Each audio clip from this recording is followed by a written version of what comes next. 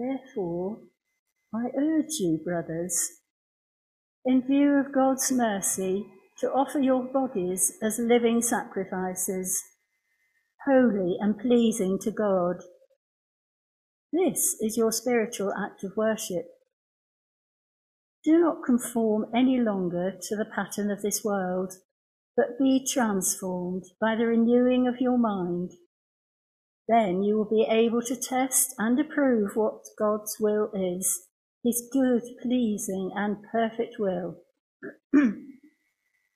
For by the grace given me, I say to every one of you, do not think of yourself more highly than you ought, but rather think of yourself with sober judgment, in accordance with the measure of faith God has given you.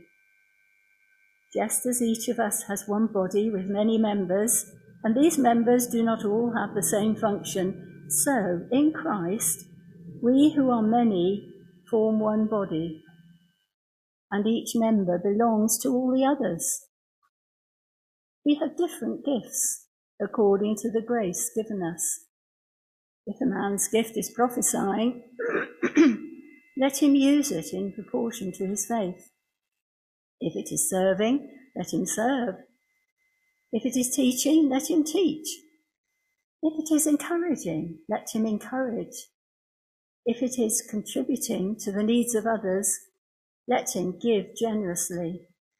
If it is leadership, let him govern diligently. If it is showing mercy, let him do it cheerfully. Love must be sincere. Hate what is evil. Cling to what is good. Be devoted to one another in brotherly love. Honour one another above yourselves. Never be lacking in zeal, but keep your spiritual fervour serving the Lord. Be joyful in hope, patient in affliction, faithful in prayer. Share with God's people who are in need. Practice hospitality. Bless those who persecute you. Bless and do not curse. Rejoice with those who rejoice. Mourn with those who mourn. Live in harmony with one another. Do not be proud, but be willing to associate with people of low position. Do not be conceited. Do not repay anyone evil for evil. Be careful to do what is right in the eyes of everybody. If it is possible, as far as it depends on you, live at peace with everyone. Do not take revenge, my friends, but leave room for God's wrath. For it is written, "It is mine to avenge, I will repay," says the Lord. On the contrary, if your enemy is hungry, feed him. If he is thirsty, give him something to drink. In doing this, you will heap burning coals on his head. Do not be overcome by evil, but overcome evil with good.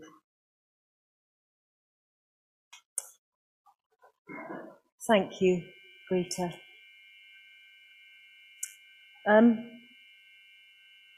When I started looking at this passage about a month ago, it takes me a long time to work up, I kept getting the words of the song, The Hokey Cokey. I'm not going to ask us to take part in that this morning, but because it was only a thought, but perhaps at the end of the service. You'll see why in a minute. So Romans 12, Paul starts writing this to the Christians in Rome with a therefore. And we know that whenever there is a therefore, we need to know what it's there for. And so Paul had been going, in the previous chapters, he'd been looking back at what God has done by sending his son, Jesus Christ, to save every person in his creation and to open the relationship up between us and him. And I've made a very short list of some of the things Paul mentions. The very learned people will know a lot more, but we'll see how it goes. It's only a short one. Because of Jesus, all who turn to him are freed from the penalty of sin and death. We are freed from the power of sin. There is now no condemnation for us because we are in Christ Jesus. And nothing, absolutely nothing, can separate us from the love of Christ. Maybe somebody needs to hear that afresh this morning. Nothing can separate us from the love of Christ. There is more, as I said, but I suggest you take time to reread Romans and see just how much God has done for us. Such is his desire to be involved in our lives. So, after all Paul has mentioned, he writes, because of all this, and our reaction to all this, we can do nothing else but offer our bodies as a living sacrifice to God in view of what he's done for us. And when I consider the words living sacrifice, it sounds pretty scary, because in this age and culture we don't really think about sacrifice. But of course, right at the beginning of biblical times, there are sacrifices being made. The Hebrews were taught to bring a dead animal to express their worship. We, as Christians, bring our own bodies in worship to offer ourselves totally to God with no holding back. Hence the hokey cokey. I wanted to sing it because it starts off with, well, as I did it at the nursery school, you put your left arm in, your left arm out, and the song progresses with arms and legs. I mean, it used to get quite raucous with the children at school, but as you can imagine. And it ends with putting your whole self in. And I think as Christians, we do something similar. There are times when we wholeheartedly cry, Lord, take all of me, every bit of me. And then as the pull of the things of the world pop up, we stand back out of the circle and offer perhaps an arm or a leg. When we give ourselves wholeheartedly to God, it should be evident in our lives, how we live, how we respond to others, and how we face problems and decisions. In verse 2, Paul says, do not be conformed to this world. Or as one translation says, don't let the world squeeze you into its mould, but be transformed, which comes from the Greek meaning metamorphosis. And the definition of metamorphosis is a great change in appearance or character. It's a process, isn't it? There are no instant fixes, and we all fall or get distracted by the world. But we can come back time and time again after each mistake and ask God to continue his work as we offer ourselves again into his hands to shape and mould us.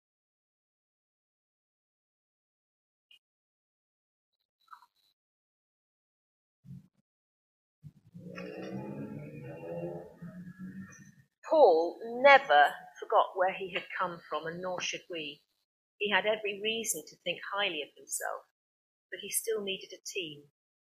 And we all need to recognise our restrictions and limitations and allow others to help as the body of Christ. C.S. Lewis once wrote, humility is not thinking less of yourself, but thinking of yourself less. When Paul starts to write about the gifts in verses 3 to 8, the gifts that God gives, he's obviously aware of the problems that the gifts of the Holy Spirit can bring. But if we're wanting to move in these gifts, they must be used wisely and with the love of God. I wonder, do you know what your gift is? Have you ever considered that God has given you a gift? If you know you have a gift, are you exercising it in love? When I think of the body here in Fivehead Baptist and the various members, I can see many gifts in operation. I see many of the out-of-sight gifts being used. People calling in on others with food after an illness, quietly serving faithfully. God sees it, and he must have such pleasure seeing that. There are people here with the gift of prophecy. Is it free to be used? Does a person with the gift of serving, teaching, or any other gifts listed have the right to ignore someone with the gift of prophecy? If it's God who freely gives the gift, have we the right to say yes to some gifts and no to others? But we need to be sensitive to each other and walk in that agape love. There should never be a them and us attitude, because we are all greatly valued by God.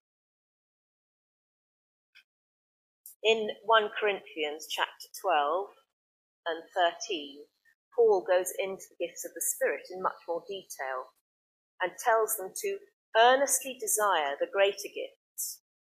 But for whatever gift we have, if it's not got love at the core, it's a noisy gong or clanging cymbal. In other words, it's harsh and unloving. Then he leads to the most wonderful bit in chapter 13. Love is patient. Love is kind. It does not envy. It does not boast. It is not proud. It is not self-seeking. It is not easily angered. It keeps no record of wrongs. Love does not delight in evil, but rejoices with the truth. It always protects, always hopes, always perseveres. Love never fails. I wonder if we were going down that list, could we say, I am patient, I am kind, I do not envy, I do not boast, I'm not proud, I'm not self-seeking, I'm not easily angered, I keep no record of wrongs. I do not delight in evil, but I rejoice with the truth.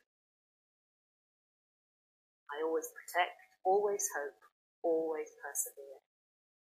It's quite a hard one to follow, isn't it? But there is one person who can tick all those boxes, and that's the person of Jesus Christ, who loves us unconditionally. So what are some of the reasons that prevent the use of gifts? Fear, maybe? We think the Holy Spirit will take us over. He never works like that, but sometimes the flesh can creep in and we do see strange things going on. But the important thing is to keep our focus on Jesus. He is the one who longs to bless us and longs to build his body up. Or possibly there's concern of what others may think or how they might react, a sort of fear of man. But we're told to fear God, not man. And if our gifts are used with wisdom and love, there shouldn't be a problem. If the gifts aren't used, they're like a muscle, and they'll dwindle. I broke my ankle a few years ago, and I was staggered at how quickly that muscle wasted, and it took a long time to rebuild it. And so it is with the gifts of God. They need to be exercised. And you might be sitting there thinking, well, I know what my gift is, but how do I start? How do I build on it? Well, you start by being faithful in the small things, and God will do the promoting. Sometimes it's good to be a fool for Jesus. But the one thing we always need to hold on to is that these things are for the body of Christ, and we all have a part to play. It's not helpful or encouraging to look at others and wish we could do the same things when we're actually being used in a different way, but each one of us is greatly valued. There's a poem by Russell Kelfer, and it says, "You are who you are for a reason. You're part of an intricate plan. You're a precious and perfect, unique design called God's special woman or man." I wonder, have you ever been on the receiving end of a fellow Christian being unloving or critical? It can cause hurt and shock that a Christian can behave like that, can't it? Paul says love must be sincere. Real love, or agape love, is forgiving and unconditional. It's the highest and finest kind of love. And this is the kind of love that should be evident in the body of Christ. Sadly, so often it is not. As a body, we're called to be devoted to one another in brotherly, sisterly love. How are we doing? Is there anyone we need to go and make peace with? I found this passage very challenging. So because the early church was fluid with believers coming and going and moving here and there, they had to be happy to open their home, as it were, and offer hospitality to those passing through. And in verse 13, Paul is encouraging the Romans to be used in this way. It should be the same today, shouldn't it? There are so many displaced people. We need to be listening to the prompting of the Holy Spirit as to what we can do for those in need. I'm sure, and I know many of us felt great concern for the Ukrainian situation. Brothers and sisters who had to leave everything behind. And we thought long and hard as to whether we should offer them a home. And I know many people have.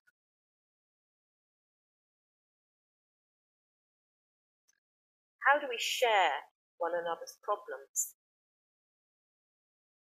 We rejoice with those who rejoice, and we mourn with those who mourn. And that can be such a hard thing to get right. But here is the take from a 4-year-old child, whose next-door neighbour was an elderly gentleman who had recently lost his wife. Upon seeing the man cry, the little boy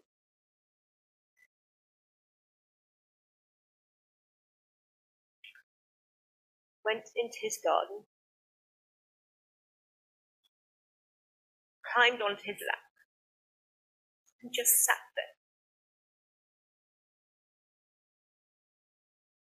When his mother asked what he had said to the neighbour, the little boy said, "Nothing. I just helped him cry." Sometimes saying nothing is very powerful. Earlier on, I drew our attention to metamorphosis and the need to allow God to transform us. I'm sorry, this is just because I'm thinking of somebody who's going through this. And this can only happen as we allow him to change us. It's so easy to hit back when we're hurting, isn't it? And trying to defend ourselves. But we need to be overcomers and not let our natural instincts get the better of us. Do not be overcome by evil, but overcome evil with good. And I came across this account recently in our Wednesday group study. Dr. Helen Roseveare was caught up in the Congo crisis in the 60s. She was kept under arrest for 5 months and endured brutality and rape. Through those traumatic times, she heard the Lord saying, "These are not your sufferings, they're mine. All I ask of you is the loan of your body." She wrote later of her overwhelming sense of privilege that Almighty God would stoop to ask me, a mere nobody in a forest in the jungle of Africa, something he needed. And the reason I mention this is because of her attitude to the evil inflicted on her. Because she chose to walk in forgiveness and grace, her cousin saw her attitude and saw her transformation. I remember him saying he couldn't get over the grace, forgiveness, and peace that radiated from her. She had truly been enabled to overcome evil with good. Never underestimate the importance of how we react to those who hurt us or treat us badly.